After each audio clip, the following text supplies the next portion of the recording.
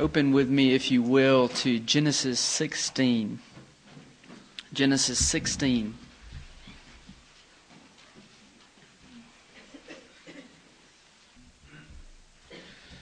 Now, I'm going to read a story here tonight from Genesis 16, but before I do, I want to say something to the children here about what I'm going to try and talk about here tonight and kind of what the point of this story is. It's a very interesting story. And the basic point of this story is that God sees everything. God sees everything. And when I say that God sees everything, you're going to see as we read this story that it doesn't mean that He just notices everything. It means that He sees everything and He cares about it. He cares about things. Charlie and I, a couple of days ago, were exploring. I don't know if any of you ever go exploring. We go exploring from time to time. And we had our walkie-talkies and such out back in the woods. And we took some apples and ate down by the creek and saw what we could see. Well, when we got back, we noticed that we went with 2 walkie-talkies and came back with 1 walkie-talkie. So somewhere in the midst of, about ankle-high leaves, there sits a black walkie-talkie, which is not easy to spot. So I took him back up to the house, and I went back down and started to look for the walkie-talkie and couldn't find it anywhere. And I'm actually pretty good at that. I used to do a lot of hunting, so I kind of know how to trace around things, and I couldn't find it anywhere. But I had to smile, because what I was thinking about is God, somewhere in the midst of this mass of leaves, lays a walkie-talkie, and you know exactly where it's at. God knew exactly where that walkie-talkie was at, and here I was out looking for it, and God knew right where that thing was at. And so I was praying. I was thinking about this Bible story here, and I was praying. I was like, God, this would be a really good thing if I could find this and show both Charlie and I could see that God sees, and He cares. He sees everything, and He cares about things like lost walkie-talkies. Well, I didn't find it, and so I went back and told him Dad failed. Couldn't find the walkie-talkie. So we went on. Well, today, right before the meeting, Charlie was out with his mom and sister Bethan, and they walked into the woods, and he ran smack into that walkie-talkie. Now, what is that? What is that? That is a token from God that God sees. And see, you're going to have things like that in your life too, where there's going to be something lost, and you just think it's impossible. And then all of a sudden it's going to pop up. And when it does, you need to think about this Bible text here, and you need to think about God sees me and God cares about me. So when these little wonderful things happen in life, it's not just like, oh, this just happened. No, that's a token from God towards you to tell you that He sees and cares about your life. So we're going to look at this Bible story tonight, and what we're going to see is that when you don't believe that, it causes you to do the wrong thing every time. Every time. So we'll walk through this story. We're going to look at it at a very high level, and we're unfortunately going to have to leave a lot of stones unturned. Basically, what I want to do is just try and get what's the main point of this passage. What's the Bible trying to tell us with the story of Sarah and Hagar? What are we supposed to come away with from that? The context, back in Genesis 15, God made a covenant, or He renewed the covenant. And in Genesis 17, God's renewing the covenant. And basically in both of these places, God is telling Abraham everything that He's going to do for him and everything that He's going to do through him. It's all about this promise. When you're reading the book of Genesis, the thought, especially when you get to chapter 12 all the way to 50, the big thought that needs to be in your mind is this is what it looks like when a life is based off of promise. Now, when you get over into Exodus and Leviticus and Deuteronomy and Joshua and so on, then you're seeing a lot of what it looks like when your life is based off of law. But over here, there's promise. There's promise. And all these patriarchs, Abraham, Jacob, these different ones, their life is based off of a promise of God that He is going to bless them. He's going to bless them. And that's what happens. But here in chapter 16, we have a mess. This story is just a mess, and there are no heroes in this story save God alone. God alone. So let's read this story. Genesis 16:1. Now Sarai, Abraham's wife, had borne him no children, and she had an Egyptian maid whose name was Hagar. So Sarai said to Abram, Now behold, the Lord has prevented me from bearing children. Please go into my maid, perhaps I will obtain children through her. And Abram listened to the voice of Sarai. After Abram had lived 10 years in the land of Canaan, Abram's wife Sarai took Hagar the Egyptian, her maid, and gave her to her husband Abram as his wife. Here's point number 1. When God doesn't seem to be doing anything, the temptation is to try something. Try something. Now, I want you to think about this. They had been in the land for 10 years. Now, that's a long time. I mean, especially when you're talking about this promise that had been made. God promised Abraham that he's going to have this offspring. He's going to have a son. But they had waited year after year after year, and nothing seemed to be happening. It seemed like this promise is starting to grow cold. And many years later, Abraham still has no child, and it seems like God's not doing anything. So Abraham and Sarai thought that they would try something. God doesn't seem to be working out. Why don't we try something else? You see the same thing happen with the children of Israel related to the golden calf. In Exodus 32 it says this. It says, Now when the people saw that Moses delayed to come down from the mountain, the people assembled about Aaron and said to him, Come make us a god who will go before us. As for this Moses, the man who brought us up out of the land of Egypt, we don't know what has become of him.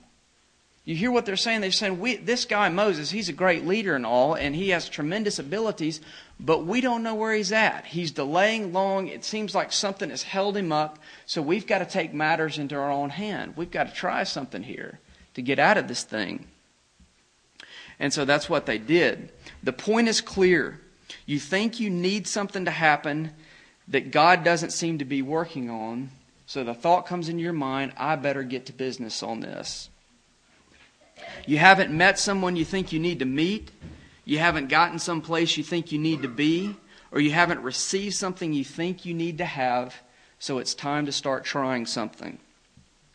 You know, after I became a Christian, I had a very strong desire to do missions work overseas, to go preach the gospel overseas and things like that. And I took a few short-term trips and went to Romania a couple of times. And on those trips to Romania, seeing all the need over there and things like that of people that needed the gospel, I felt a burden more and more. I want to do this. I want to go overseas. And so I prayed and prayed. And when I say I prayed, I didn't pray for a week or a month. I prayed for a very, very long time, every day. And I don't know if you've ever prayed for something for a long time, but you reach a point to where if you're not careful, you start getting disillusioned in it. It's like, why isn't God answering? It just seems like that the Lord has lost interest in this thing that you're praying for. And so after a while, after praying and praying, I thought, well, maybe I can make some phone calls. So I did. And pretty soon I had myself a missions trip. And let me tell you this. When that plane touched down in that foreign country and my feet hit the ground, I had God very distinctly said, I did not send you here. I did not send you here. And I will tell you, that was the most miserable trip I have ever been on in my life. I had this desire. It was a good desire. And I'm praying, Lord, open the door. I know enough to know you open doors, and I don't want to go through doors that you don't open. But somewhere along the way, you start to lose sense of that. You start to lose sense that God is in control, that you actually do have a good shepherd who sees everything about you. He's not forgotten you. That starts to grow cold, and so you start trying something. And I did, and it didn't work out. But this doesn't just apply to big life-type decision. It also applies to things, every day. Things like marriage. A wife's reading along there in Ephesians, and she learns I'm supposed to submit to my husband. And so she does submit to him for a while. But then there are still aspects in his life that she doesn't think is quite right. And so the temptation is to start trying something. This is God's way. I've been doing this for a while, but it doesn't seem to work out. And so she withdraws, or she gets argumentative, or she just starts doing little things here and there because God's way is not quite working out. The same thing happens to husbands. You read along there in the Bible, you learn I am to sacrificially love my wife just like Christ loves the church. And so you do for a while. And then there are little areas in her life where it seems like no matter how much you sacrifice, there are still these little pockets that you just don't think are right. And so the temptation is to start trying something. You start trying other things. You start withdrawing from the relationship, or you withhold some of your affection. Or whatever you do, it's just not the way that God has told you to go in and go out on the matter. The temptation is when things don't seem to be working as you think they should. The temptation is to get in there and to try something different. In short, this is simply any situation where God and His ways doesn't seem to be working out, and so you try something. And that's what happened with Sarah and Abraham. We go on. Verse 4, he went into Hagar and she conceived. And when she saw that she had conceived, her mistress was despised in her sight. And Sarah said to Abram, may the wrong done me be upon you. I gave my maid into your arms, but when she saw that she conceived, I was despised in her sight. May the Lord judge between you and me. It's quite the response. I mean, if you've read earlier and see that it was her idea. No, everybody in this story is as guilty as the day is long. But you can also see the parallels between Adam and Eve here, don't you? A passive husband, a woman that jumps out there and does something, and when bad things start happening, fingers point in all the other directions. Well, Sarah learned something very important, and this is point 2. No one ever gets a good deal by doing something apart from God. It never works out. Never works out. The great problem with these types of plans is that they tend to work. They tend to work. As one brother said, in everything man does without God, he must fail miserably or succeed even more miserably. Isn't that it? Isn't that it? Sarah learned the same lesson that Eve learned in the garden. Sin promises more than it can deliver. This fruit looks so good. It looks so desirable. I mean, the thought to have knowledge of good and evil, it seems like God is holding something back. And day after day after day, they don't have this knowledge. And then the slanderer gets in there and starts pointing this thing out. You know, it looks like God is holding back on you. Yeah, you've got all these other things, but why is God not giving you this one thing that you really want? And so she takes out her hand, she takes the fruit, and it works. It works. She gets the knowledge of good and evil, but it's a disaster. Nothing you do apart from God will ever succeed in the truest sense of the word. It may work, but in the end, it is going to bring bitterness to your soul. So whatever that may be in your life, the best thing to do is to stop it now. It will only get worse. This is the history of the world condensed in a story. Man is constantly trying to find his way apart from God. There's this disillusionment. There's this thought that it's going to be the next thing. If I can just get this one more thing, that's what's kind of finally fix all my problems. But everything is apart from God. Nothing is in reference to God. Nothing is done for the glory of God. And because what God has said in His Word. And so it's doomed to fail. There is no ultimate happiness. There is no ultimate satisfaction. In the end, it is simply going to bring bitterness to your soul. Sarah thought this would work, and it did. But it was just the opposite result that she thought it would be. She's miserable. She's utterly miserable. And now this thing is a monster in her life. The only freedom not trusting God brings is the freedom to carry the weight of the world. That's all you get when you don't trust God. Let's read on. Verse 6, But Abram said to Sarah, Behold, your maid is in your power. Do with her what is good in your sight. So Sarai treated her harshly, and she fled from her presence. So this story is just a mess. Like I said before, it's just a mess. Sarai sinned in presumption on God and not waiting on the Lord. Not waiting on the Lord would be a better way to say that. Abram sinned in basically not stopping his wife from not waiting on the Lord. Hagar has gotten proud now that she's conceived, and this whole thing is just a mess. But God is going to break in here. And aren't you thankful that God breaks into the history of needy people? Aren't you thankful that the Bible is not just a book about a bunch of people who had it all together? And that's the type of people that God blesses, and that's the type of people that God meets? The Bible is about needy people with great problems in their life, and then God shows up and saves the day. So Hagar, whose name means flight, she's doing exactly what her name means. Her name means flight.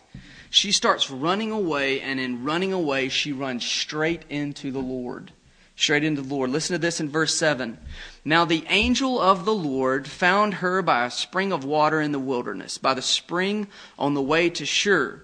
Now just as a side note, when you read over in Genesis 25:18, you learn that Shur is on the way to Egypt. She's going back to Egypt. That was the last thing that worked, and that's what she's going to do.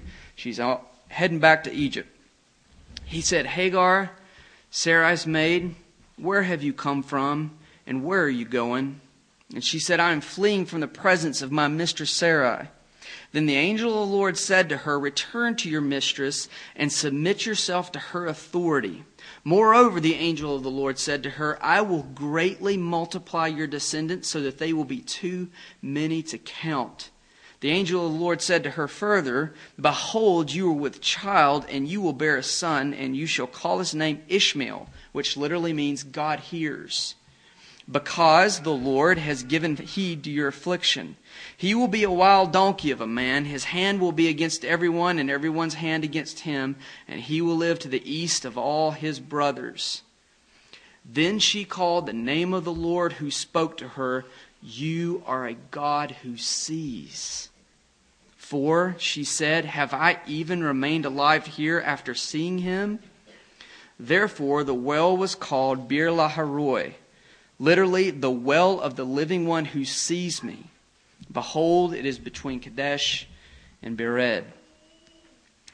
Hagar was dumbfounded by the fact that God saw her. God saw her. And when we talk about God seeing her, we don't mean, again, like I said in the beginning, it's not just this fact that God noticed her, that God knew who she was. It's this fact that he knew who she was and he cared. He cared. He breaks in on her life and he cares. Now you've got to realize that Hagar grew up with the gods of Egypt who care very little about, people's personal affairs and people's problems. Those gods didn't care about anything. No doubt Hagar had heard about Yahweh through Abram and Sarai, but I'm sure she thought as an Egyptian maid that God had no personal interest in her. But then God broke into history and saw her. And what shocks her, again, is not just this amazing pronouncement. I mean, this is pretty incredible. God says that your descendants are going to be more numerous than the sands on the seashore. Nobody's going to be able to count them. But that's not what shocks her. What shocks her is that God sees me.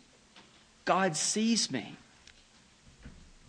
Do you remember what it was like before you were a Christian? And I know some of you were converted when you were young, and for some of you, it was longer ago, and you may have forgotten some of what was going on around that time, but your theology, you have enough theology from the Bible to tell you what you should have been feeling. That sense that that your crimes against God are enormous. I remember that. I remember laying on my bed. I've told you my testimony of crying myself to sleep for almost 2 years straight with a sense that the wrath of God is on me. I need to be right with God. I'm not right with God. But the problem is I loved my sin. And isn't it such a strange thing? Some of you know what I'm talking about. It's such a strange thing to know that you should repent of your sins, to know that true life is only found in Christ, and yet you're a slave. You're a slave. You just won't let go of your sins. And I remember that feeling. I remember that seeking feeling, thinking, I am trapped, and it's my fault. I mean, even the fact that I'm trapped is my fault, and it makes me more guilty. Because I am so evil and so wicked that I will not let go of my sins. And I remember the hopelessness, just the sheer hopelessness that comes in that situation where you just have this, it's like nothing good can happen that can take away this darkness. It's like this cloud over you. And then I remember the moment when God broke into history. And I remember having this thought, He sees me. He sees me. My crimes against Him notwithstanding, He sees me. And if you will come to Him, He'll put those crimes away. He will take all of your condemnation. But the point is this: He sees me. He sees me. Remember back to your testimony. Does that still affect you? Does it still affect you that you are blundering along in this world under the wrath of God, and the God of heaven saw you and broke into your life? When is the last time that your heart was overtaken with a thought that God sees me? When's the last time? One brother said this. He said, he's talking about the difference between the religions of the world and the religions of the Bible. He said, they see their gods, but their gods can't see them. We can't see our God, but He sees us. Which would you rather have? Would you rather go on your own with all of these idols that you can see? You got your hands around them. I'm in control of this thing. Or would you rather live your life by faith in the God who sees you and can actually do something about things?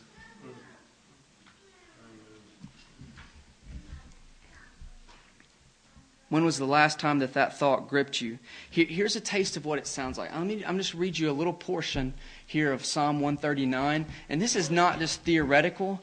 I mean, it was a very busy week. It was a very trying week for me. And I was thinking about this text and thinking about this message. And at work, I just took a minute or so and sat down and read this psalm to myself and let it just wipe away all the unbelief. And after I got done reading that psalm, I said in my heart, that's what's true. Life's busy. Life's crazy. Trials abound. You feel like I don't have the strength to do all of these things. Notwithstanding, I've got a shepherd. I've got a Father. And He sees me. Listen to this. This is from the ESV. O Lord, You have searched me and known me. You know when I sit down and when I rise up. You discern my thoughts from afar. You search out my path, and my lying down are acquainted with all my ways. Even before a word is on my tongue, behold, O Lord, You know it all together. You hem me in behind and before, and You lay Your hand upon me. Such knowledge is too wonderful for me. It is high. I cannot attain it. Where shall I go from Your Spirit? Or where shall I flee from Your presence? If I ascend to heaven, You are there. If I make my bed in Sheol, You are there. If I take the wings of the morning and dwell in the uttermost parts of the sea, even there Your right hand shall lead me, and Your right hand shall take hold of me. If I say, surely darkness shall cover me, and the light about me be night, even the darkness is not dark to You. The night is as bright as day, for darkness is as light to You. That helps me. Because there's a lot of times you're in darkness. You're in dark and you feel the darkness. But you go back to Psalm 139, darkness is not dark to you, Lord. I can't see, but you see me. Verse 17, how precious are your thoughts, O God. How vast the sum of them. He's talking about God's thoughts towards him. If I would count them, they are more than the sand. You think God's forgotten you? Just go start counting the sand. And when you wear yourself out, his thoughts about you are even more. He says this, I love this. I awake and I am still with you. After the psalm is said and done, the music's over and everyone has left the building, you're still with me. No matter what. Why? Because God sent his son to put away your sins. And you are you have finally entered into a relationship with God Almighty that is as secure as the Son of God himself. And he sees you. Listen to this verse. This is one of my favorite verses. Isaiah 49, 13 through 16. Shout for joy, O heavens, and rejoice, O earth. Break forth in joyful shouting, O mountains. For the Lord has comforted his people and will have compassion on his afflicted. But Zion said, the Lord has forsaken me, and the Lord has forgotten me. Have you ever felt forgotten by the Lord? Have you ever felt you're just kind of going on in life and things just aren't happening you think need to be happening? And all these temptations are starting to come to start trying things. To start getting out there on a limb to see if you can make something work. Have you ever felt forgotten by the Lord? This is God's word to you. Can a woman forget her nursing child and have no compassion on the son of her womb? Even these may forget, but I will not forget you. Behold, I have inscribed you on the palm of my hands. Your walls are continually before me. One last one. Listen to the Lord Jesus Christ. Are not 2 sparrows sold for a cent?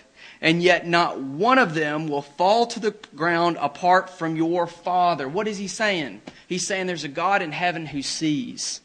And he's your Father. But the very hairs of your head are all numbered. So do not fear. You are more valuable than many sparrows. That's amazing because that says a couple of things. One, there's a God who sees. Number 2, that God who sees is your Father. And number 3, you have value to him.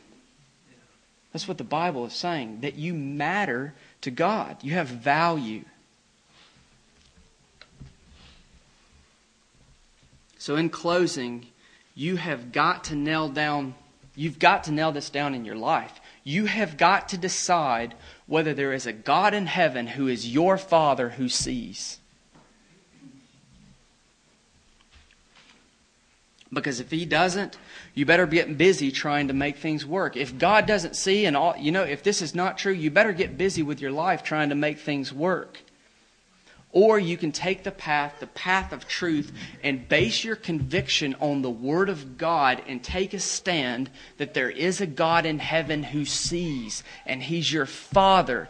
The Lord is my shepherd, I shall not want. No good thing does he withhold who walks uprightly.